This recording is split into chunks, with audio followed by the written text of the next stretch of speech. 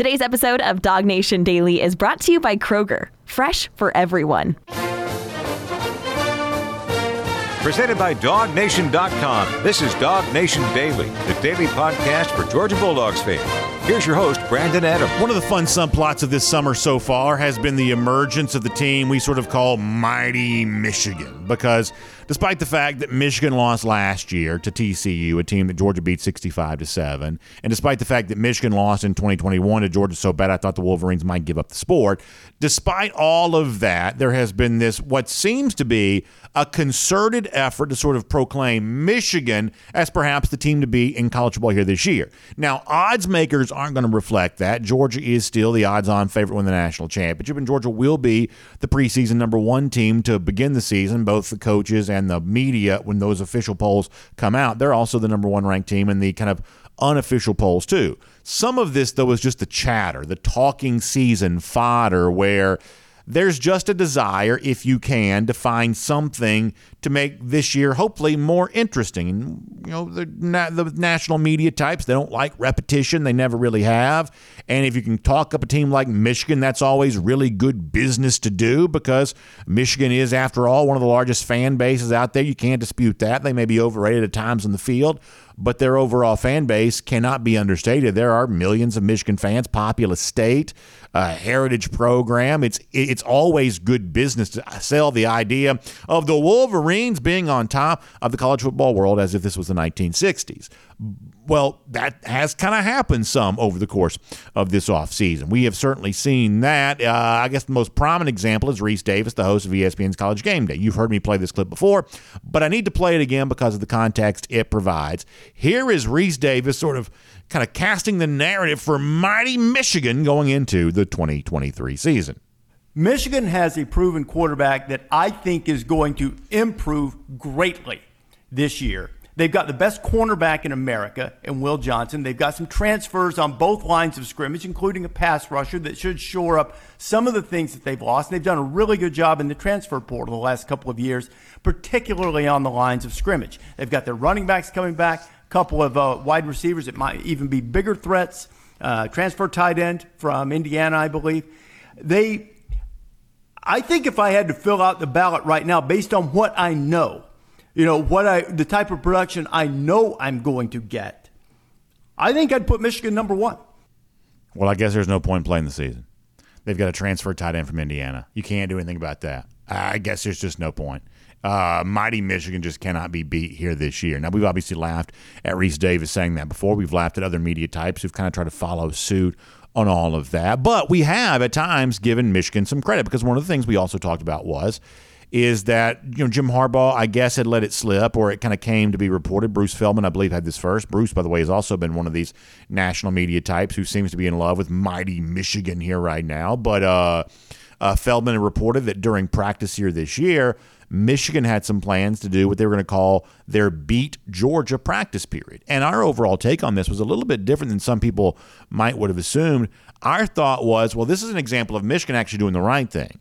There's nothing wrong with having stated goals. You ever heard the old cliche about, hey, shoot for the moon, and if you miss, at least you land in the stars, or some sort of corny thing like that? There's nothing wrong with having aspirational goals, and even if you don't quite achieve them, you probably achieve otherwise more than you maybe thought you could have. There's nothing wrong with that in life. And setting your sights on Georgia, I don't think there's anything wrong with that. If anything, Michigan was capable of doing something that a lot of other media types seemingly have been incapable of doing, which is acknowledging that Georgia is the top of the college football world. And listen, as I've said many times before, Georgia fans are the reigning kings of this sport here right now, and they get to decide how benevolent of a dictatorship they want to run. And if Georgia fans were to say, we don't actually want to be all that gracious right now, we want everyone acknowledging us at all times, I think that's their right. That's their prerogative. After all, many of us, if you've got a few years on you anyway, you have been waiting a long time to see your team on top of the sport. And now that you're there, you want everything that's coming your way. You want the acknowledgement of, you know what, no one plays college football at the level that Georgia does right now. I think there's some media types who've embarrassed themselves by failing to do that. Michigan, though, by acknowledging the Dogs with their sort of beat Georgia period during practice, that's the right level of respect, I would say, for the team that is where Michigan wants to be. And there's nothing wrong with the Wolverines wanting to be aspirational. However, this week, we have found out more details about exactly what these beat Georgia practice periods entail for the Wolverines. And here is where I think some Georgia fans are going to have a chance to get themselves a little bit of a laugh at Michigan's expense here. Once again, Bruce Feldman, the guy who has had this before, tells us this. We'd reported last month that Michigan, which added a beat Georgia period in 2021, now has which added a beat Ohio period in 2021, now has a beat Georgia period.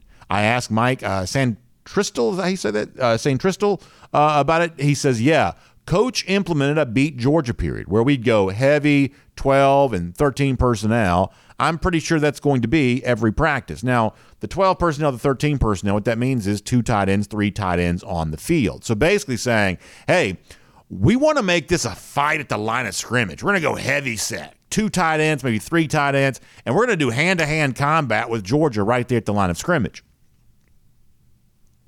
Let me say this as sincerely as I'm capable of saying anything. If you watched film on Georgia and determined that the weakness and the vulnerability with Georgia lies at the line of scrimmage, then you need to fire the entirety of your scouting department. You need to literally clean house and start over from scratch. I mean, can you imagine this for 5 seconds? The idea of Georgia, who has marched through the last 2 seasons, 29-1, won the last 2 national championships, and you're sitting around the coach's room, and you kind of picture this in your mind. You're kind of sitting around the coach's room. Old, grizzled veterans get their feet up on the table. You know, the dry erase board's got some stuff scribbled on it. The conversation's going, what do we do about this Georgia? Where is Georgia weak? Where does the vulnerability, rest with these dogs? And the Michigan folks apparently said, you know what? I think that defensive line may be vulnerable. I think we can kind of go get Georgia there along the defensive line. I think all it might require is just another tight end on the field, or maybe 2 more tight ends in the field. Let's just put 3 tight ends in the field. We'll battle them at the line of scrimmage. That's clearly Georgia's weakness and its vulnerability. Can you imagine a scouting report that would determine that about UGA? I mean, I would dare say those are people that don't need to be scouting anymore. And by the way, and this is not part of the topic, but I'll just going to throw this in for free. If the Michigan offensive line is so good, they've, after all, won the Joe Moore Award the last 2 years, then how come they need 3 tight ends in the field to block Georgia? Like, that may be a question worth exploring here a little bit, too, because the other thing we kind of get into from time to time about mighty Michigan is the fact that no matter how good the Georgia offensive line seemingly is, Michigan sort of owns the Joe Moore Award they've won it the last 2 years as the nation's top offensive line. Well, if they are so good, then how come at practice Michigan acknowledges that to beat Georgia, they got to put 3 tight ends on the field just to block Georgia? That might tell me a little bit more about the Michigan offensive line and the ludicrous nature of the Joe Moore Award, honoring them as the nation's best the last 2 years. That's just sort of a free add-on to the regular topic. You can think about that, I guess, on your own free time. But to go back to the main point here. So Michigan's belief is, hey, to beat Georgia, all we got to do is just put an extra blocker or 2 in the game. We'll battle them hand-to-hand combat right there on the line of scrimmage because, after all, the one thing you know about Georgia is they have a nasty habit of being pushed around on the lines of scrimmage, said no one ever. And by the way, to kind of bolster the point that I'm making here, I saw this from our friends at Pro Football Focus the other day. Some people's cup of tea, admittedly not everyone's cup of tea. But Pro Football Focus put out its ranking of top defensive lines in the country. If you pay any attention whatsoever, you're probably not surprised to find out that Georgia has expected to be the top returning defensive line in the country for the 2023 season. And you may say, well, or if you're not a Georgia fan, you may say, but yeah, Jalen Carter's not there anymore. And you may say, yeah, Nolan Smith's not there anymore. But what Pro Football Focus wrote in the story, I'll read a couple sentences to you. Even after losing Jalen Carter and Nolan Smith, both of whom were 2023 first-round picks to the Philadelphia Eagles, Georgia still has the best defensive front in college football. That's from Pro Football Focus. Now, some people like PFF, some people don't, but that is an objective source in all this saying, hey, they may have lost Jalen Carter, and you sort of count, outside linebacker, edge rusher types as kind of a defensive front right now. They lost Nolan Smith too, but that's still the best in college football. You mentioned Mikael Williams. You mentioned Nazir Stackhouse, who, by the way, is first team all SEC. Warren Brinson, Walthour, Chambliss. Obviously, guys taking a bigger step up like Marvin Jones Jr. You can kind of mention all those names. So the point we're getting to here is, and I know it sounds obnoxious when I say this, if Michigan really is the biggest threat to Georgia, and if Michigan's best chance to beat Georgia is to do battle with them along the line of scrimmage, the belief that we're going to be tougher at the line of scrimmage than Georgia is, then the season's already over. Now, we don't believe the season's already over. We believe that winning any national championship is difficult. Winning a third straight national championship is especially difficult for reasons we can't even predict or foresee right now. College football didn't get magically easy overnight. It is still a difficult sport to win in, and certainly a difficult sport for the rest of us to predict. So we think there's weirdness on the way that's going to put Georgia to the test at some point in time. But if this is the test, then Georgia's already passed it. We saw them in 2021. Michigan didn't belong in the same field as UGA. And if the pathway to the Wolverines to, quote, beat Georgia here in 2023 involves being better at the line of scrimmage, then Michigan might as well give up the sport right now. My name is Brandon Adams, and this is DawgNation Daily, the daily podcast for Georgia Bulldogs fans, presented today by Kroger. We are happy to have you with us, no matter how you get to us. What is episode 1998 of our program? That means on Tuesday, Lord willing, we'll celebrate our 2,000th episode. I can't even believe that they've let me stick around here for such a long time, but I am so thankful to be able to do it, and so thankful to all of you who are part of it with us on video, Facebook, and YouTube, and Twitter, and yeah, we still call it Twitter. I don't know if do people actually call it X now? We still call it Twitter. I also am from Georgia. We call every soft drink Coke, so I'm not changing what I call Twitter just because somebody wants me to.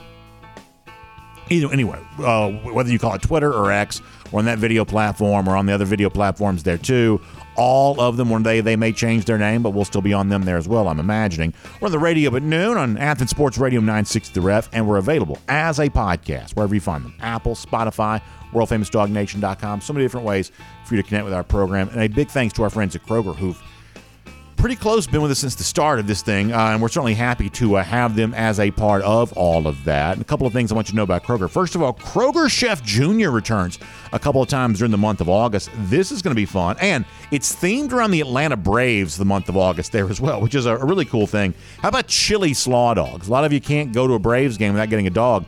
Well, here's a good one for you. Chili slaw dog. A couple of times to do that here in the month of August. August 12th and the 26th. Of course, select Kroger locations got you on that. Now, here's what's cool. It's still just $7 per child, as it always is, but the collection of things you get for $7, in addition to making the chili slaw dog, which sounds good in its own right, how about this? You also get the Atlanta Braves apron.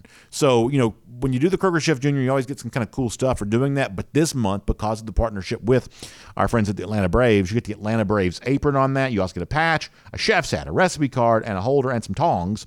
That is $7 per child. So go to KrogerChefJr.com for more on that. The word junior spelled out, Junior, KrogerChefJr.com today. Also, speaking of our friends at Kroger, they're getting you ready for back to school right now.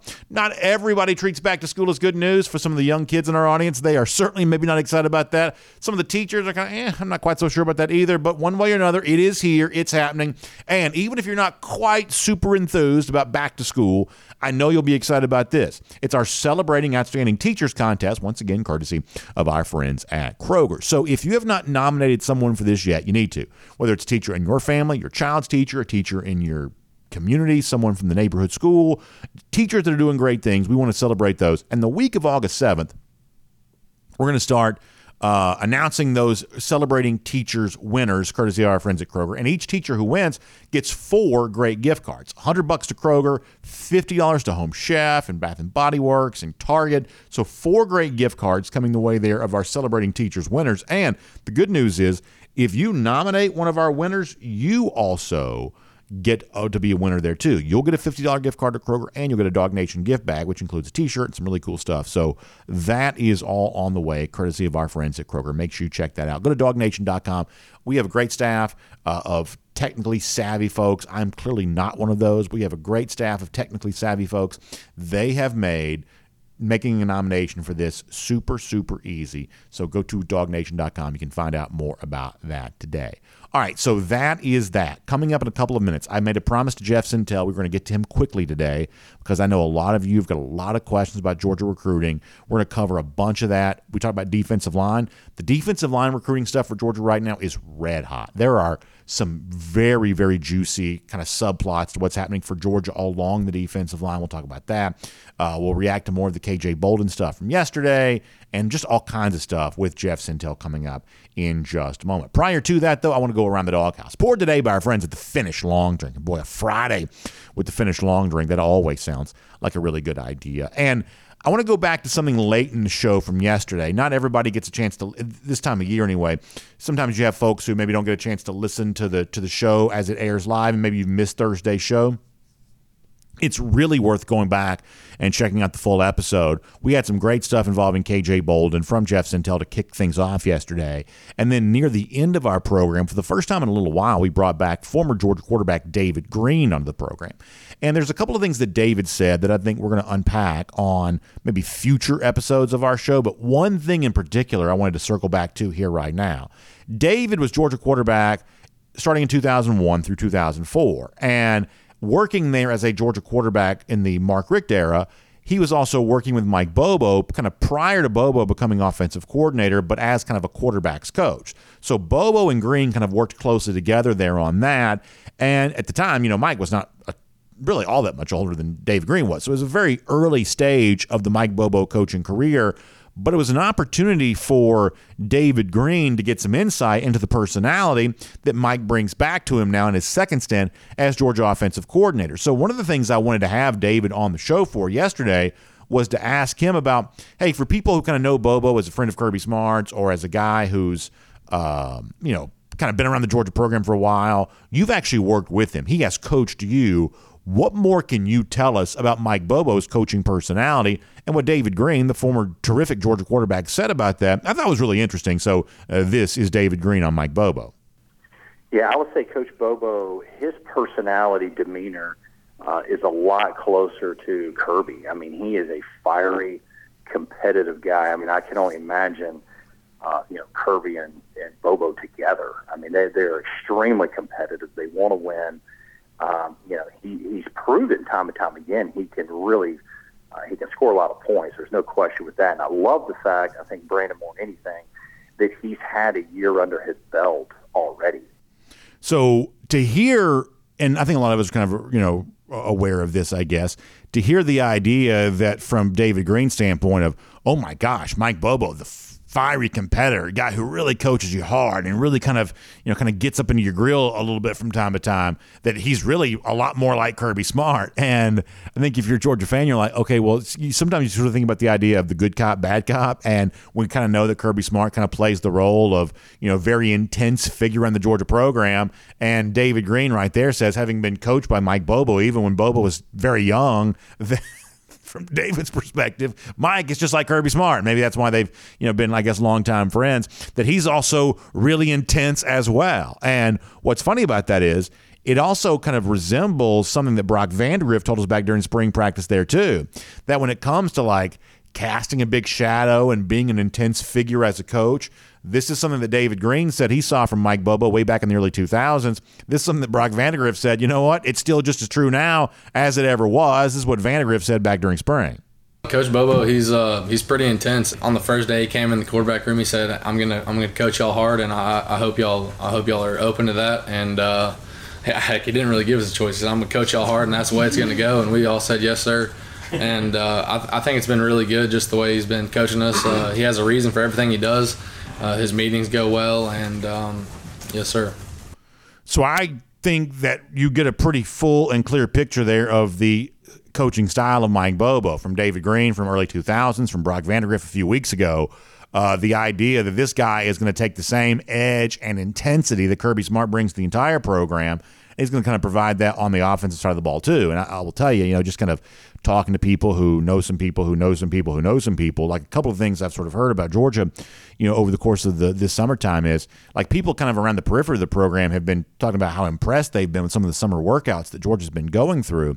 And yet I've also kind of heard through the grapevine that Kirby's never been more intense and never been more like peeling paint off the walls on a daily basis inside that football building than he has been over the course of the last few weeks. So you've got this, Kirby Smart figure who, even after 2 national championships, is still, kind of standing on a razor's edge as much as he ever has been before, bringing the full-fledged intensity each and every day. And you've got Brock Vandagriff and David Green saying, and Mike Bobo's right there doing the same thing there too, which if you kind of think about kind of the overall, I guess, balance that a program requires, I think that makes the job of these position coaches this year pretty interesting. And we kind of think of, Brian McClendon and Todd Hartley and Del McGee, and if you just want to keep it the offensive side of the ball for a moment, Stacey Searles. We think about these guys as sort of being good dudes and pretty good advocates, I'm assuming, for the players in their position group. And just given the overall intensity of the Georgia program right now, those guys, kind of being a little bit of a filter for some of that's probably pretty important, and I'm guessing that's kind of a role they probably play here this year. But it's interesting from both Green and then Vandegrift echoing that, just how intense that Mike Bobo is going to be as Georgia offensive coordinator. And then one more thing on Mike, and then we'll turn our attention fully to Georgia recruiting. The other thing that David Green kind of brought up is something that Mark Richt, Green's former head coach, also brought up on our show a couple of weeks ago. The idea that you get a guy like Mike Bobo, who is a seasoned coach in his own right, but he also steps back into the role as Georgia offensive coordinator after having apprenticed again at Georgia in the 2022 season. And according to David Green, that experience around this version of Georgia before taking back over as offensive coordinator again, according to a guy who knows the quarterback position as well as anyone could, David says for Mike Bobo, that's incredibly valuable. This is more from yesterday's show.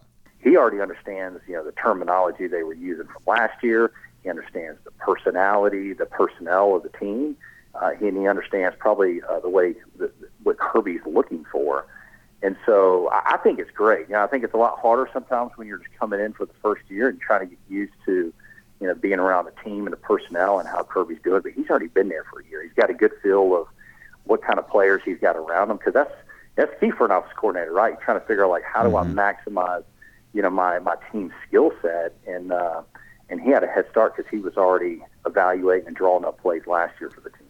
That is very, very similar to what Mark Richt said on our show, I believe it was 2 weeks ago, that who Mike Bobo is a coach right now, returning as Georgia offensive coordinator, is not the same one he was here when, you think about 2014 and before that, I guess, 06 through 14, that was the span of time in which Mike Bobo was the offensive coordinator, that he's not the same guy that he was then. He's worked with a bunch of different guys over the course of that, sort of post-Georgia period. He also watched the way in which Todd Monken worked a year ago. And you would, of course, lean in and watch that closely because Monken was so successful. And Monken's departure undoubtedly leaves big shoes to fill. No one's going to deny that. But I do believe that Mike Bobo more than capable of filling those shoes. We've already seen him have a big impact on Georgia recruiting. And the intensity that David Green talks about and that Brock Vandegrift echoes, that intensity, that competitive fire, also I think motivates Mike to step in and not just take the Georgia offense from where it was and kind of keep it going, but maybe take it to that next level there as well. This is a fun side of the ball to watch for UGA this year. Deeper at the wide receiver position, perhaps we've seen Georgia be. Best offensive line that Mike Bobo's ever worked with, almost you would imagine that has to be true. Intriguing quarterback competition. The offensive side of the ball for Georgia is going to be very, very fun. And the impact that Mike Bobo has a chance to make could truly be substantial. We'll make that around the doghouse here today, poured by our friends at the Finished Long Drink. And obviously on a Friday, we're in a good mood. We're rolling into a weekend, one of the last really small handful of weekends we have without football here. And so that means a lot of you going to the pool, you're going fishing, you got the cooler in the, as you go there, you're going out play golf, whatever else. Whatever you're doing here this particular week, take the Finished Long Drink with you. You've heard me talk about the Long Drink Cranberry before, the Long Drink Strong, 8.5% alcohol by volume, Long Drink Zero, that's no carbs, no sugar. The Long Drink Traditional, I've always kind of liked that. It's the blue can. I'm a traditional guy, I guess. I'm a traditionalist in all things, including my beverages. The blue can, the grapefruit flavor, the gin kick, those are all great options for you. But did you know right now, for a limited time only here in the state of Georgia, you can also get the peach-flavored version of the Finished Long Drink there as well. A perfect beverage for the peach state, and it is so great for your summertime fun. So get settled in. Goodness knows it's going to be hot enough outside. Get that cooler really. And I love these new coolers that keep the cans just like ultra cold. There's something better than just a super ultra cold can of the Finished Long Drink in one of these great new coolers. It just sort of seems to work so much better than ones did when we were younger. Great stuff. Keep that Finished Long Drink there on ice. Enjoy. If you like mixed drinks, this is a ready-to-drink cocktail right there in a can. It looks like a beer, but it's not. It's a really fun category of the ready-to-drink cocktail. You'll love the Finished Long Drink, and you will especially love, I believe, the Finished Long Drink peach-flavored version. So make sure you find that online at thelongdrink.com. Great to have them as a part of Around the Doghouse here today. Okay, so before we are done, we may be seeing, I'm going to use a fancier phrase than I should use. A tectonic shift happening in college athletics right now where the Pac-12 is fighting just to survive, and I'm not quite so sure how successful that fight's going to be. Also, an update on where things are heading for a relatively notorious SEC figure who's been in the news a little bit over the course of the last couple of months. We'll cover all of that, and we've got some very, very funny golden shoes to close out our week. Sort of an old school Friday shoes dump for us today. We'll do that here before we're all said and done. But for now, y'all, it is major league rumor mill stuff involving Georgia recruiting, so I want to cover it all. Let's do it here. DawgNation Daily, presented by Kroger. We bring on Jeff Sentell, our recruiting insider, right now. From Athens and across the SEC or wherever the recruiting trail may lead, here's a DawgNation.com insider. So we'll bring on Jeff Sentell, who I thought had an outstanding episode of Before the Hedges presented by Kroger this past Wednesday. And Jeff, a lot to probably unpack from that particular episode, some of the great interviews you had. But I want to begin this way. I thought maybe the most interesting thing about the conversation that you had, or some of the conversation that you had on Wednesday and made us able to enjoy, was the fact that for Georgia fans who are busy, they got families, they got jobs, they're not following Georgia recruiting on a full-time basis. They just simply don't have time to. The DeMarcus Riddick thing this week, Riddick flipping away from Georgia going to Auburn, may have caught them off guard. Now, for people who are reading your content on a regular basis or watching your shows on a regular basis, they're a lot more plugged into that, but not everybody has time to just sort of follow every twist and turn of this Georgia recruiting process. So for some people, the Riddick news was new information here this week. But to hear Chris Cole on your show, not Chris Cole, excuse me. I knew I was going to be doing this eventually. Chris Jones, two linebackers from Virginia with the same first name is going to cause me all kinds of problems. I can tell you that right now. To hear Jones on your show this week saying he'd already been having conversations with Georgia coaches about the Riddick situation and the opportunity that might create for him gives you an idea that while some Georgia fans may have been caught off by the Riddick news, Georgia itself not caught off at all. Other linebackers seeing the Riddick announcement this week as great news because it just meant an opportunity to be a part of what may truly be a historic class. That opportunity may have opened up for them. Definitely.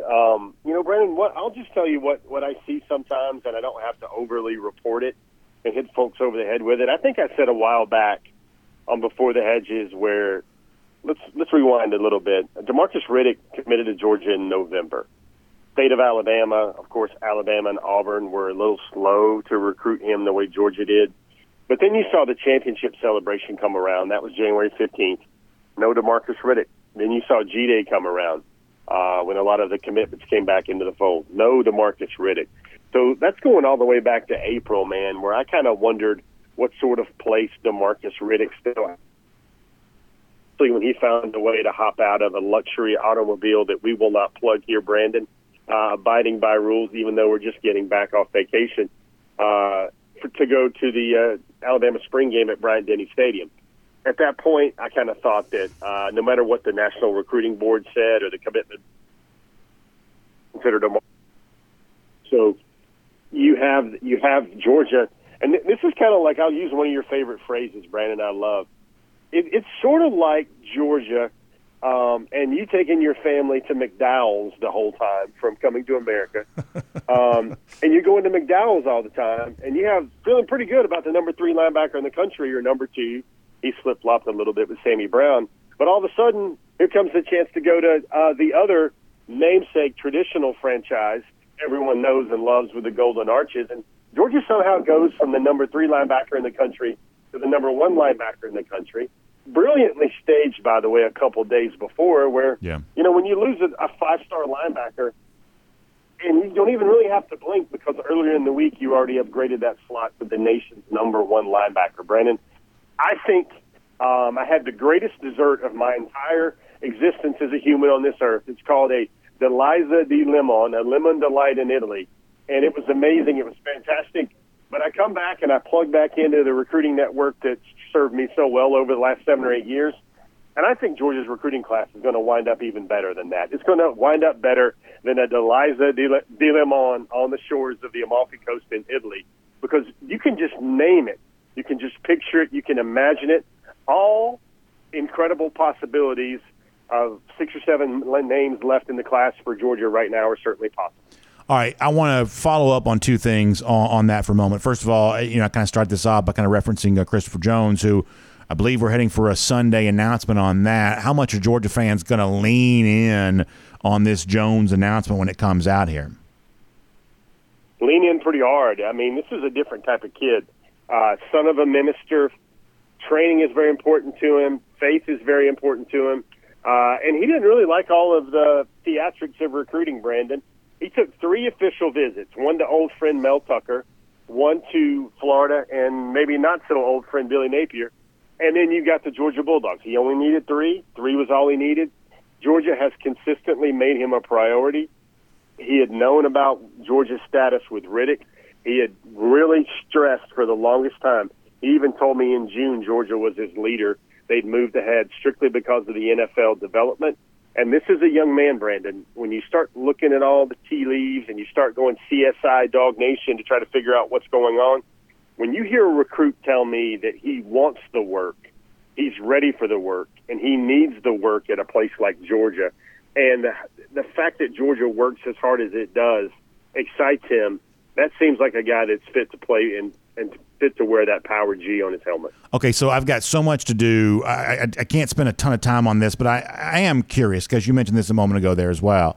This is away from Georgia a little bit, but the video that's out there of Riddick being chauffeured right to the entrance of the stadium for the Alabama A-Day game, I think gives you an idea of how much Alabama had put the full court press on Riddick and ultimately lost him to Auburn. To me, that's the bigger story involving the DeMarcus Riddick decommitment this week. Jeff, just simple language, few words, we'll move on. Is there something wrong with Alabama recruiting right now, or is this just something that Georgia fans are kind of playing around with just for the fun during the summer?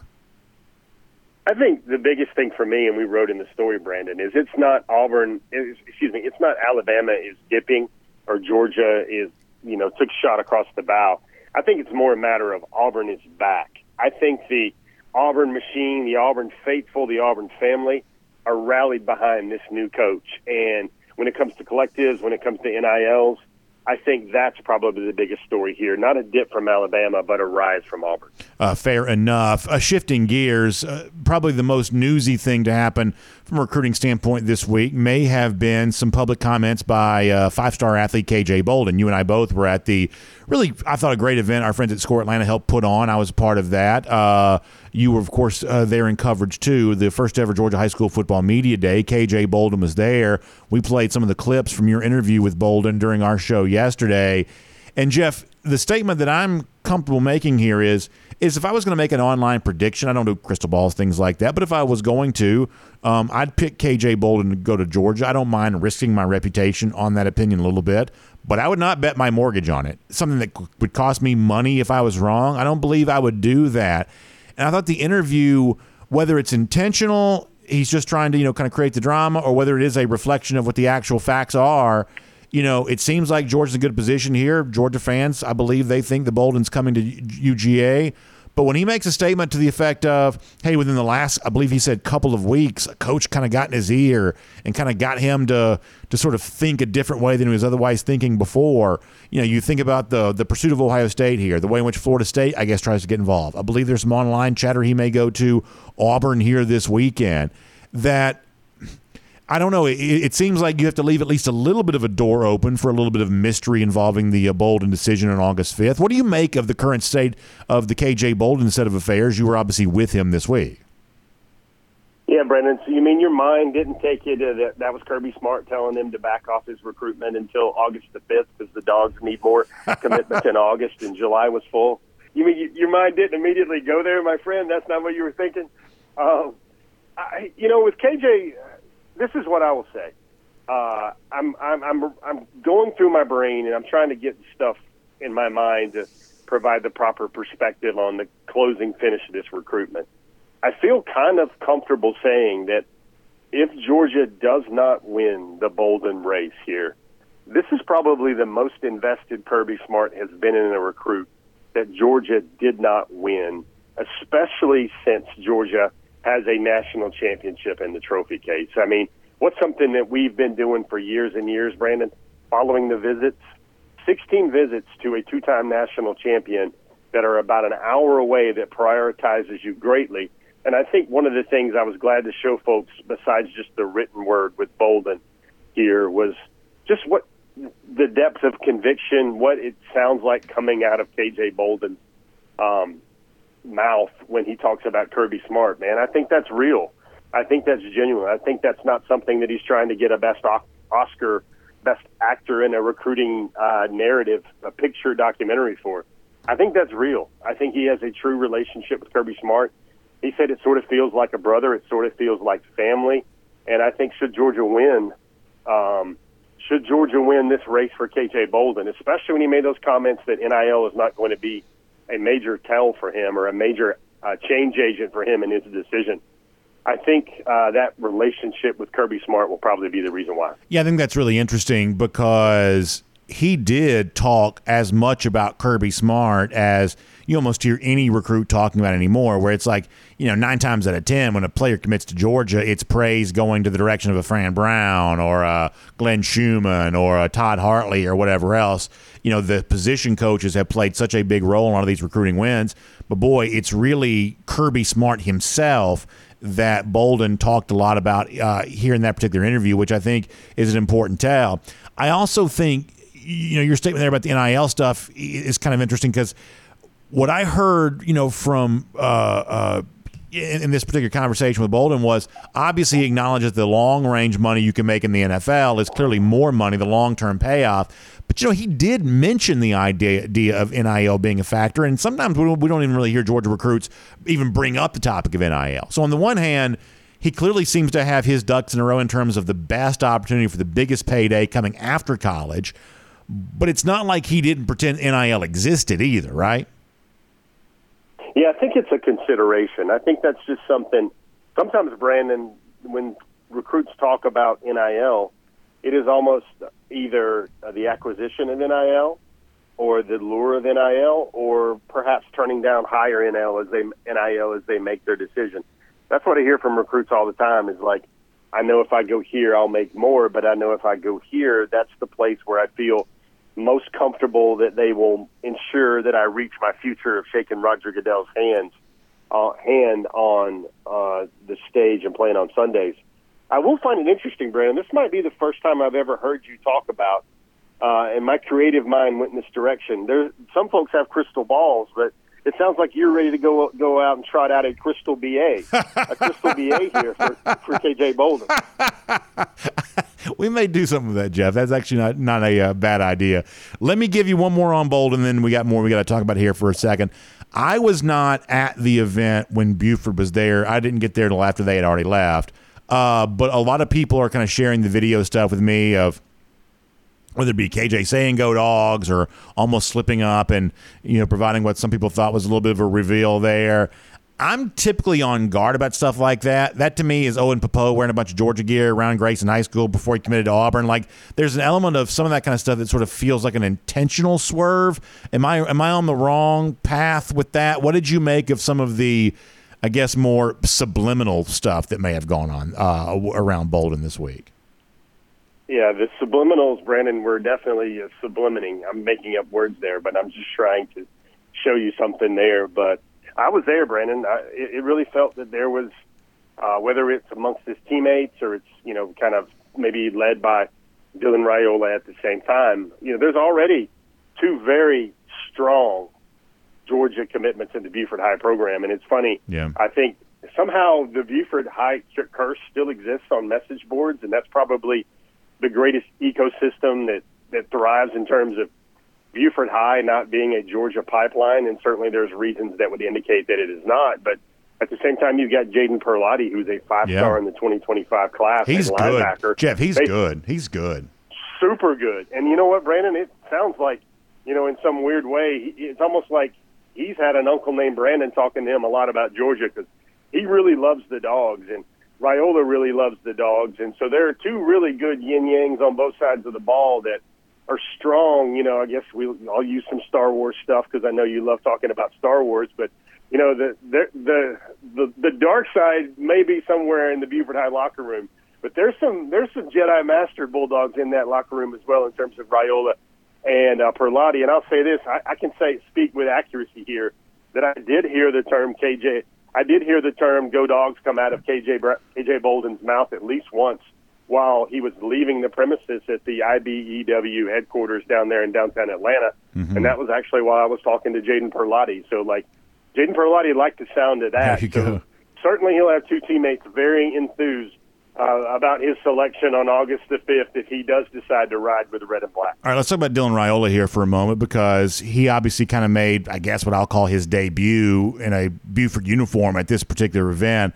I'm curious of a couple of things here. First of all, what's his reaction to the way in which we sort of treat Georgia high school football? That's got to be a little bit different than it is, way out there in Arizona. And the second thing is, and I talked to Terrence Edwards about this a little bit yesterday, Jeff, Buford's got a state championship to win, and Buford has a history with a lot of great players throughout the years. This is not a throw the ball all over the yard type of team. What kind of senior year do you expect Raiola to have here in Georgia? And I guess, how did you find him this week when you had a chance to talk to him? 2 words: professional and polished. I think Raiola, I don't know whether he's been coached or he goes in with a sentiment that he's just trying to do the right thing by people. And the more it sounded to me, and this is my own interpretation here, the more he gushed about how Georgia high school football was different, or the Buford high practices were different, or the speed of the game was different, then that was in some ways not a compliment for Arizona high school football in general. And I don't think Raiola really wants to go there, and I can't fault him for that. If that's actually what he's doing, that's something to appreciate and respect. But he kept saying the term to me, football is football. Like, you're still going to go out there, you still got a mic to identify, you still got to see what the coverage is, watch the safeties, get your pre-snap read, set your protection. And he's very much a thinking man's quarterback, despite all the accolades that come his way. And, Brendan, there's a story I've got to write sometime, which I feel is the A to Z about what everyone is missing about Raiola. And I'll say this pretty strongly. Everybody talks about what Raiola is not. And when he throws an incompletion or he doesn't look good in a drill, or everybody goes, gasp, that's the number 1 quarterback in the country. I want folks to remember, when they look at Raiola, they should know that this is a young man that never played quarterback at all until his 9th grade season, and that was JV football. And then he had a 10th grade season, and then he had an 11th grade season. So this guy, even though he's rated number 1 in the country, you got to remember, Brandon, these are prospects. They're not how good they are now. It's how good they will be when they're eligible for the NFL draft. And I think the gulf of how great Dylan Raiola is now, and then how far he can still grow and get better, I think that's what should get Georgia football fans and DawgNation really excited. He's already rated number 1 in the country when he's pretty much got at least 3 or 4 years fewer than every other 5-star Elite 11 quarterback out there playing that position. I think Buford will help him. He told me that Buford is a perfect fit for his skills and his system. He likes the system at Buford better than some of the ones he's already quarterbacked and captained in the past. And he was very excited. I think he showed me a picture on his phone where he had some film of early Buford opponents, and he had his iPad out and he had his notepad out and he was watching some film and he had the clicker. Just go ahead and immersing himself in quarterback knowledge, that quarterback nerd type stuff he needs to know, film room junkie. And that is such an amazing statement to see or hear, because this is a guy, when everybody looks at Dylan Raiola, they gush about the tools, they gush about the prototype size, they gush about the football DNA from his father, they gush about the big arm and the platform throws and the off-platform throws. But this is a young man that is going to think the quarterback position, or at least put the effort and energy into it, as much as anything he's going to do in terms of throwing a ball 70 yards. All right, I want to finish with a chat about the defensive line situation. And this is pretty juicy right now, I would say. You got online chatter about a big-time defensive lineman visiting Georgia this week, but you've also got a lot of online chatter about a couple of defensive line targets not taking high-profile visits, I guess. Let's see if we can cover this. Williams-Nwaneri apparently not going to Oklahoma. Georgia fans take that as a good thing by not going. I mean, not visiting to Oklahoma. They take that as a good thing. Breland, the guy out of Mater D, maybe not going to Texas A&M. That's been kind of talked about. I guess L.J. McCray from Daytona coming up, seeing Georgia maybe. It seems like there is a lot happening with defensive line recruitment right now, Jeff. All I know is the online chatter. But tell me what really is happening here with what look to be three major targets with, I guess, varying interests possibly in UGA. Give me the insight here on this. Yeah, I think you got three different guys that at three different points have really loved the thought of going to Georgia. Brandon, I have to laugh because Georgia football recruiting, it seems that they find new levels of greatness and grandeur. But we've reached the point now where, you remember 4 or 5 years ago when people were like, Georgia needs to get a visit from this guy, or Georgia needs to get him back on campus so he can fall deeper in love. But now it's like the things that get folks excited on the online chatter world is he's not going there. He's not going out with so-and-so this weekend. And that's some sort of, that feeling there tends to think that Georgia's going to hold serve, or nobody's going to gain ground, or nobody's going to come in with a huge new NIL offer. I'm of the belief, Brandon, and I've kind of said this on Hedges for a while, that I think of the three, McCray, man, if McCray goes to Georgia, Brandon, this is a top 10 pick all over again. Mm-hmm. Same thing for Winery. You got Breland as well. I've felt kind of internally for a while that Georgia was going to get at least one of those three, and then in my thought it became two of those three. And now I think there's really the true possibility that they can get three out of those three. Wow. I just wonder if Georgia was able to land Winery and McCray, whether that would just be enough for Breland to say, maybe I should find another spot. But that might be something for Breland to go, nah, I want to be a part of this destructive wrecking crew type defensive line. Because, Brandon, the numbers are all going to work. There's always a ebb and flow and a cause and effect in recruiting. So when Sean Washington transfers out, and when Bear Alexander transfers out, and Georgia's 2022 class looks very light, in the 2023 they didn't go gangbusters in terms of internal kind of defensive line 3, 4, 5 techniques, because all they have is Josh Jarrett, and all they had was Jordan Big Davy Hall as well. It does bode well for Georgia to kind of load up with maybe 4 or 5 elite defenders, trench mob guys in 2024. And I want to do this. This has got to be make sure we don't do recruiting analyst malpractice. Brandon, the thought of adding 2 of those 3 names or 3 of those 3 names to Joseph Jonah Ajonye, 6'5", now 275, and Jordan Thomas. Brandon, if Jordan Thomas played anywhere else except New Jersey, if he played in Villa Rica, if he played in Carrollton, if he played in Florida, he'd be talked about as a top 50 overall prospect as well. You just don't see guys like that at that size that move so well. And then another guy we saw, we have to mention his name, Brandon, because he does not get enough respect, I think, amongst the fan base, is Quintavious Johnson at Mays. Quintavious, you see him rocking that Mays tie and that sport jacket, the way all the Mays Raiders showed up for that event on Wednesday. And I'm going to tell you, that's another guy that you sit there and say, him plus the University of Georgia, in my mind, says that guy is going to be an NFL early round draft pick one day. He is an absolute freak of a person, of a prospect, and he is so wired right to go in Georgia and succeed and thrive. It seems like some of the stuff that's happening here along the defensive line, if you ever play like daily fantasy or something like that, the theory of sometimes you go stars and scrubs, where it's like you put a lot of money in, into one big name, and you may have to kind of populate around that big name with some lesser players. It seems like that's the biggest threat to Georgia when it comes to stuff like this. Like, look at Williams-Winery as an example of this. It's like, you hear about Missouri being a factor for his recruitment. Oklahoma's not really, what they once were. It's like, these programs, they can't pull an elite class right now, but they can put all their eggs in one basket and go after that elite player. Maybe for Breland, maybe for Winery. It seems like that's the biggest threat to Georgia, whereas Georgia's got obviously the most to sell, but what Georgia can't do that an Oklahoma or a Missouri or even right now even a Texas A&M, what programs like that can do is, hey, we can make you a priority in a way that Georgia cannot because Georgia's got so many other great prospects. It seems like late in the process, that's the battle here for Georgia. A lot of programs who are kind of putting all of the eggs in what I'll call their NIL basket in the direction of maybe like 1 or 2 players because that's their best chance at success. Is that also what you see happening?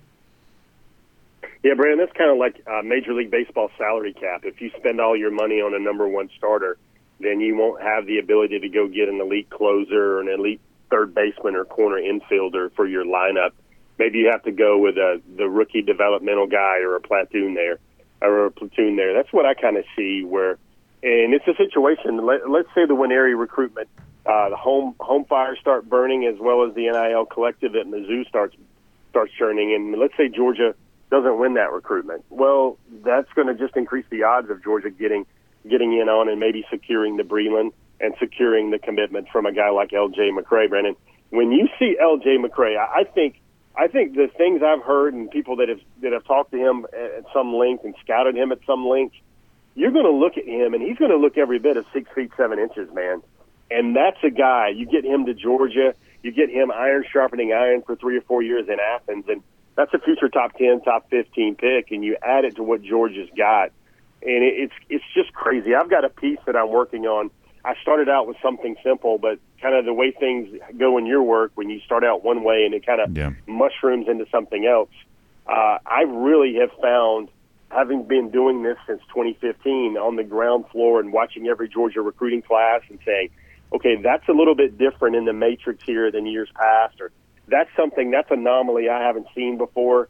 Georgia is finding ways to, like I keep wanting to come back to say, there was the land speed record, or there was the sound barrier for Georgia recruiting that I think, okay, that's it. That's probably all they're going to get. And somehow they can find more RPMs. They can find more horsepower under the hood to be even more impressive in certain select areas. Brendan, here's a quick little teaser about that. You will look on the field from the Sanford Stadium press box. Of course, it's going to be in the west end zone now, not the traditional one, in years to come. You will look down and see a Georgia defense, and there will be a top 5 overall prospect at that position, at every position on the Georgia defense. And then the backup, even projecting whether it's this guy or this guy or this guy, the backup should also be a top 10 player at their position. You're going to look at a team, a defense, and you're going to have the option to put in a top 100 overall player, an All-American, a top 5 player, or a top 10 player at every position on the defense. And that's if, and only if, another Georgia 3-star special doesn't come in and beat one of those guys out and rise to the top in terms of Georgia football. That doesn't happen, Brandon. It hasn't happened. And that's why a guy like me, who's trying not to sound like a yard barker or the kid on the corner trying to sell newspapers with the latest, greatest headlines with some sizzles. Brandon, it's better. They're going to be better. They're going to have better players.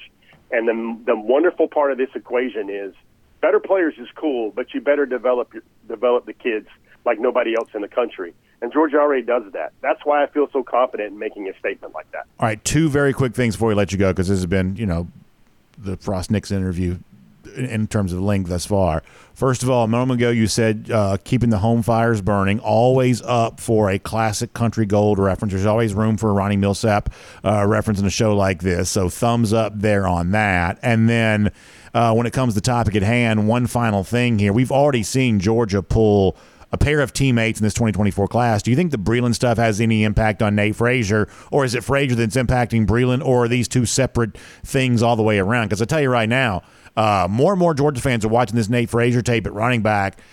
This is another very, very hot name for these Georgia fans right now. As great as that Frazier tape is, Brandon, modern day, they've got another running back, a 5-star, who's been pegged as the number 1 running back in the country in 2025. That guy's also on the same team. So as good as Frazier looks, he's not the clear 1A bell cow for his high school team. To answer your question, Brandon, let's go super double jeopardy witness stand type stuff. There's a real possibility that you want to talk about continuity and chemistry. Georgia could have 4 sets of high school teammates on this 2024 recruiting class that's ranked number 1 in the country by far. That's the 2. That's Breland and Frazier out of modern day. Neither one of those is committed yet. That's potentially Raiola and the KJ Bolden out of Buford. They've got Joseph Jonah Ajanye and then also Justin Williams as well. And, you just start stacking all these names together. Is 1 set of teammates possible? Is 2 set of teammates possible? Is 3 set of teammates possible? Brennan, anything is possible with this class and this staff right now. Really fun stuff and a great way to close it all out. By the way, shout out to our great coach. I know you and I both are fans of, Maurice Dixon. He's taking Creekside to California to play Mater D this year. They will play anybody. They beat East St. Louis a year ago. Creekside going all the way out to California to play Mater D this year. Like the whole idea of playing anybody, anywhere, anytime. Like the Creekside football team here in the Atlanta area, they take that doubly serious, more than anybody else. So shout out to Coach Dixon taking his team out there to play Mater D this year, or Mater Day, however you say it. Either way, fun stuff. Jeff, thanks for being here today. We will look forward to reading plenty more from you, DawgNation.com, and perhaps hearing from you before the weekend is done there as well, if things go Georgia's way on the commitment front. Thank you for your time, Jeff. Hey, Brandon, quick quality control, because I've already got a text from somebody about it. Real-time engagement here with the DawgNation Daily program. I did not say the fourth set of teammates because those two were already in the fold. That's five-star cornerback Ellis Robinson, the fourth at IMG Academy, and now Showtime Nitro Tuggle, the wide receiver who may very well wind up a borderline five-star in the 2024 class as well at wide receiver. He is playing his senior year at IMG Academy as well. That's how four teammates could be possible. Just had to do a little quick quality control there for everybody out there. Real-time fact-checking. Boy, you love to see that. Hey, good stuff, Jeff. Have a good weekend. We will talk to you soon. Take it easy, brother. See you later. Let's take a look around the rest of the league. This is SEC Through. All right. Admittedly, that was a long one, but I think it was worth it. I think we got some good information. It probably needed, just given all that's going on there. And the stuff around the defensive line between Breland and McCray and Winery. You know, the Winery thing, I really don't even know what to make of all that. But, you know, I'm entertained. I'm into it. I'm watching it, and we'll see where it goes. And, you know, Jeff did not wave the white flag on any of those recruiting battles on behalf of Georgia. And as I told Jeff, Frazier, the running back, I mean, that is a very, very hot name behind the scenes with Georgia fans here right now. People really like him. And if he, you know, goes Georgia's way, Georgia fans are going to be really, really happy. And the other thing is, and we could, you know, do this stuff all day long, Jeff kind of points out is that I think the player that's been in the fold here for a while as a commitment that's getting the benefit of kind of a new consideration right now, maybe Nitro Tuggle. It does sound like he's really kind of rocketing up the boards here right now. So that is kind of fun to consider.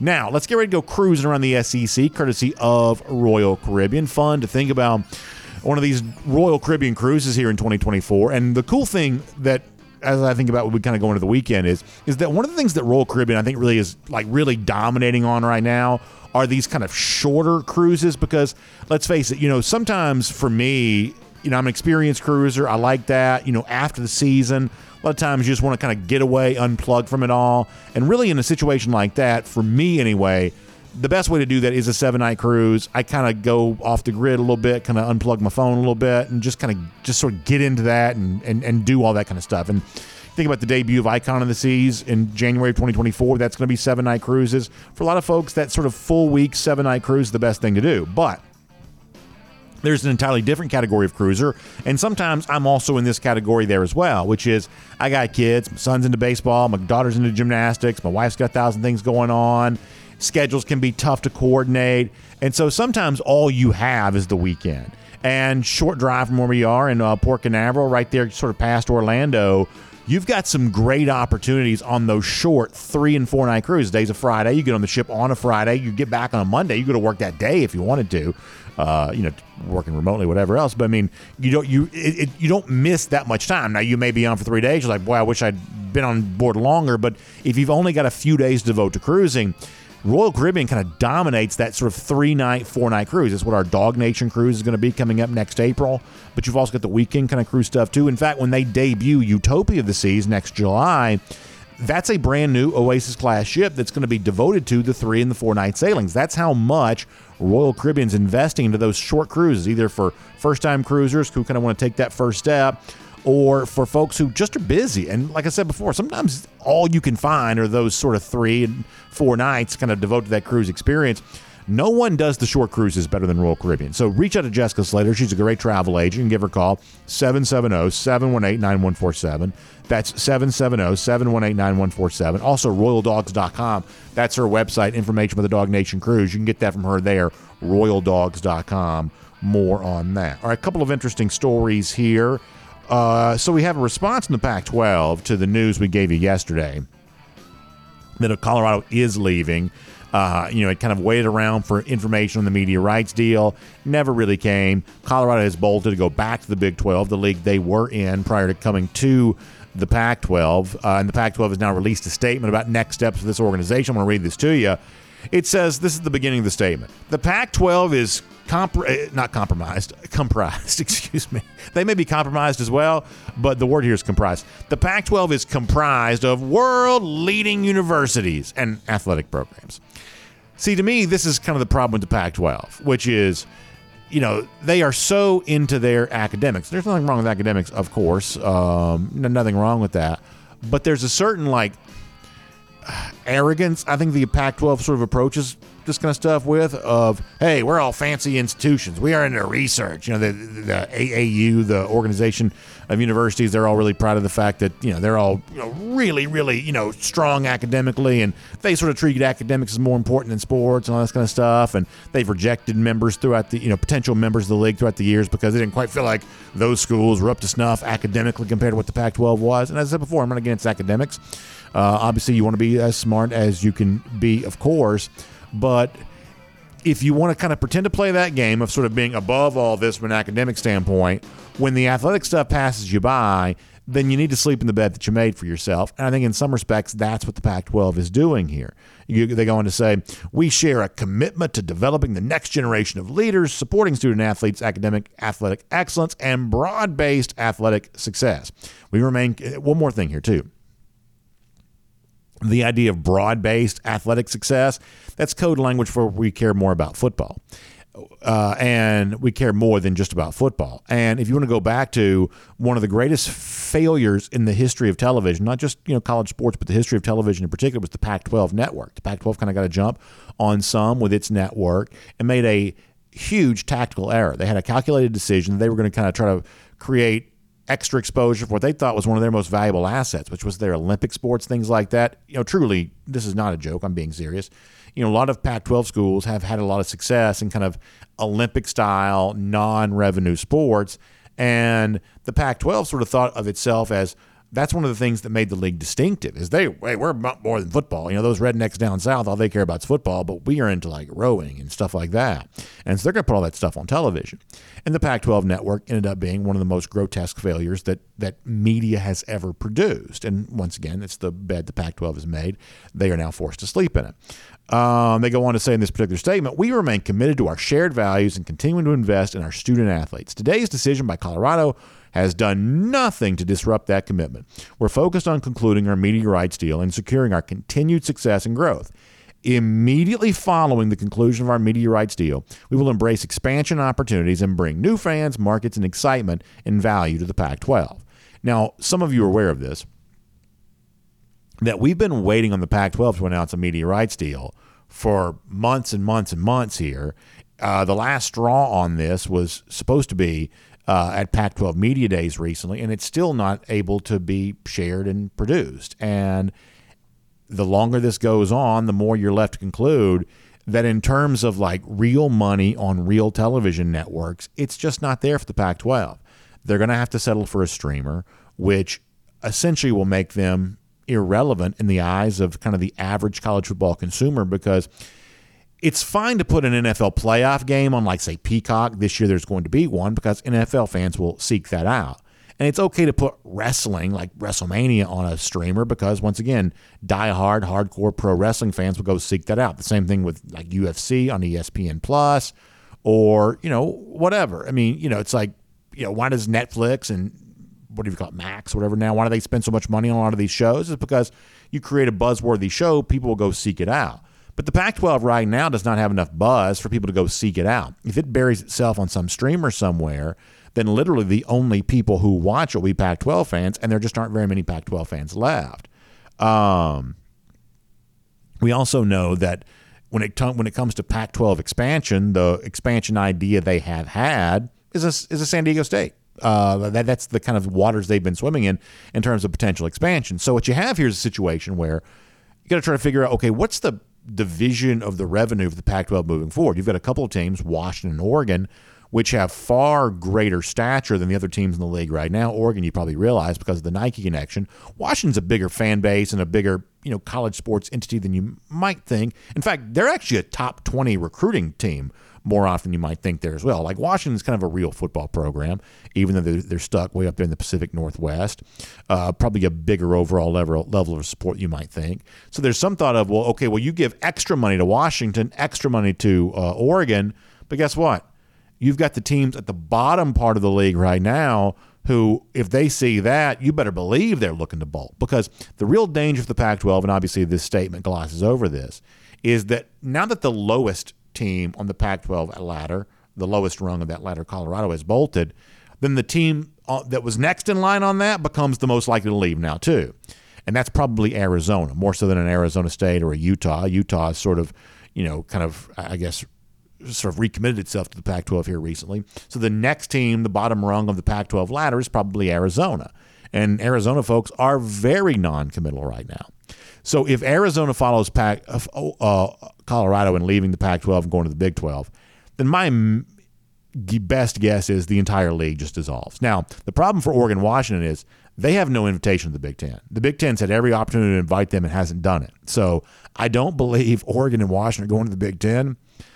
Could they come to the SEC? I don't know. We're going to take a road trip to Seattle anytime in this league's future. I don't know. But I do believe the Pac-12 is hanging on by a string right now, and I think it is quite foreseeable the entire league dissolves. I'm going to say it one more time what I said yesterday. This is one of those things the national media has gotten wrong from the word go. There was this perception out there that the Pac-12 was somehow stronger than the Big 12 for reasons that were never obvious to any kind of like regular-minded folk. That, Big 12 fans were like, why should the Pac-12 be stealing from us and bolstering itself? Why couldn't we steal from them? Guess what? The average fan kind of got this right. Those kind of out west who care about this kind of stuff, it is the Big 12 that's had some shrewd maneuverings post-Texas and Oklahoma. Losing those two flagship schools, the Big 12's made some strong moves. They are now in a position to, if not more than just survive, they may thrive. And the Pac-12 may no longer exist. One more quick story to give you, and this is a little bit of an interesting footnote to a story we've been following. The fact that Jeremy Pruitt has now taken a job as a high school PE teacher. Of course, he kind of came up the ranks of high school. He was Rush Probst's defensive coordinator there at Hoover, worked his way up to the top of the coaching profession, and now going back to Plainview High School in Rainsville, Alabama. I guess Pruitt's father also works there.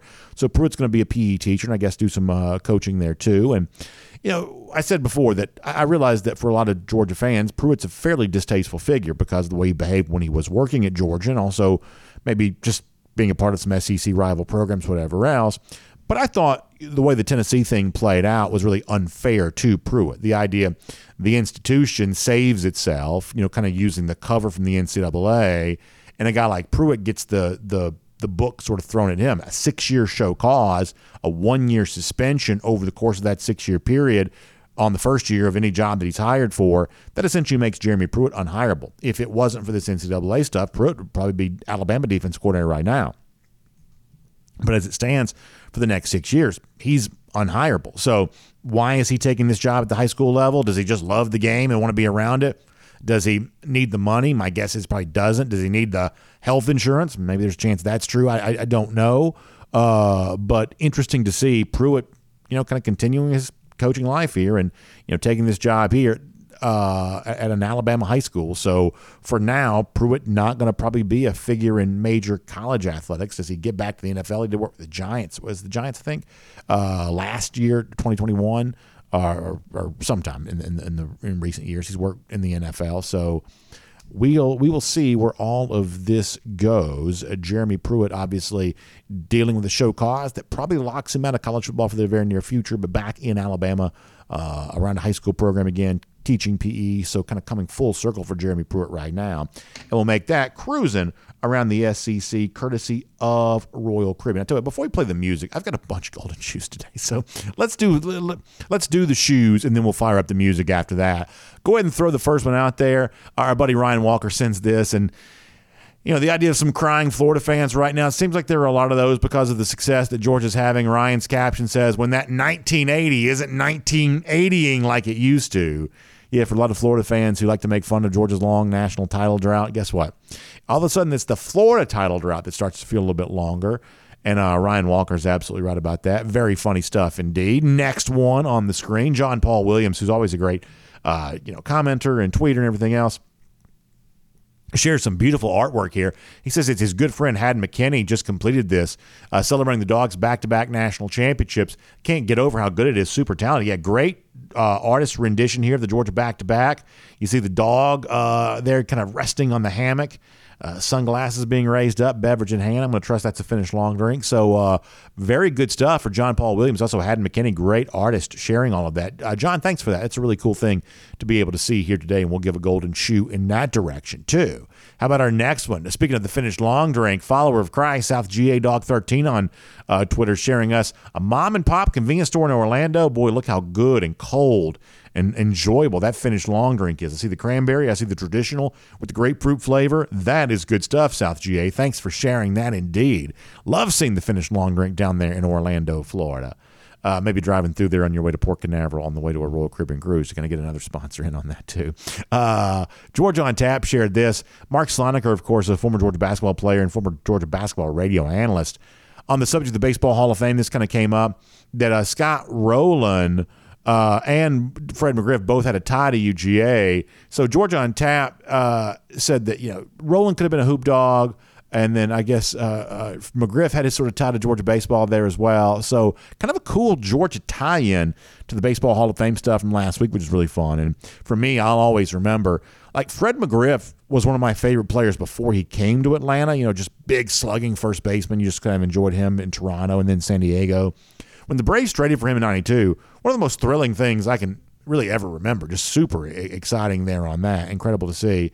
So great to see both Rowland and McGriff going to the Baseball Hall of Fame, and the great tie that I was not aware of they had with Georgia athletics, both on the baseball front and the basketball front, especially in the case of Rowland. I didn't know that at all. Then one final golden shoe to give you here today. I think this is really funny. So Thad Stokes sent this to me. So he said his daughter is attending a team volleyball camp at a, quote, university that will not be named. At least she was raised right. And so I don't think I'm doxing a high school girl by showing you this because he shared it with me, but it's a picture of the Florida volleyball camp T-shirt, and she sends this back to her dad that says, "I feel gross." And she says, "I'll only wear this if I have to have a gun to my head." And he says, "You're going to need a shower when you get home, and don't bring that in the house." So, and she kind of laughs back at that. So incredibly funny stuff there from the Stokes family about the Florida T-shirt. You got to think that's a pretty funny thing to be able to see. And yeah, a lot of high school kids going around to these camps here right now, and you get these T-shirts for some of these schools you don't really want to wear. And I would certainly say that it looks like the Stokes family is raising their kids right if they know that Florida volleyball T-shirt is nothing to be worn anytime soon. So really funny stuff across all the board there with a lot of golden shoes. And with that, we can wrap up today's show.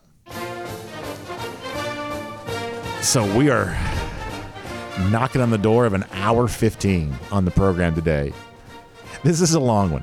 This is as long as we've done in quite some time. So if you're still with us, thanks for being here. And we hope you're getting ready for a great weekend. We'll keep our eyes on what goes down with Christopher Jones.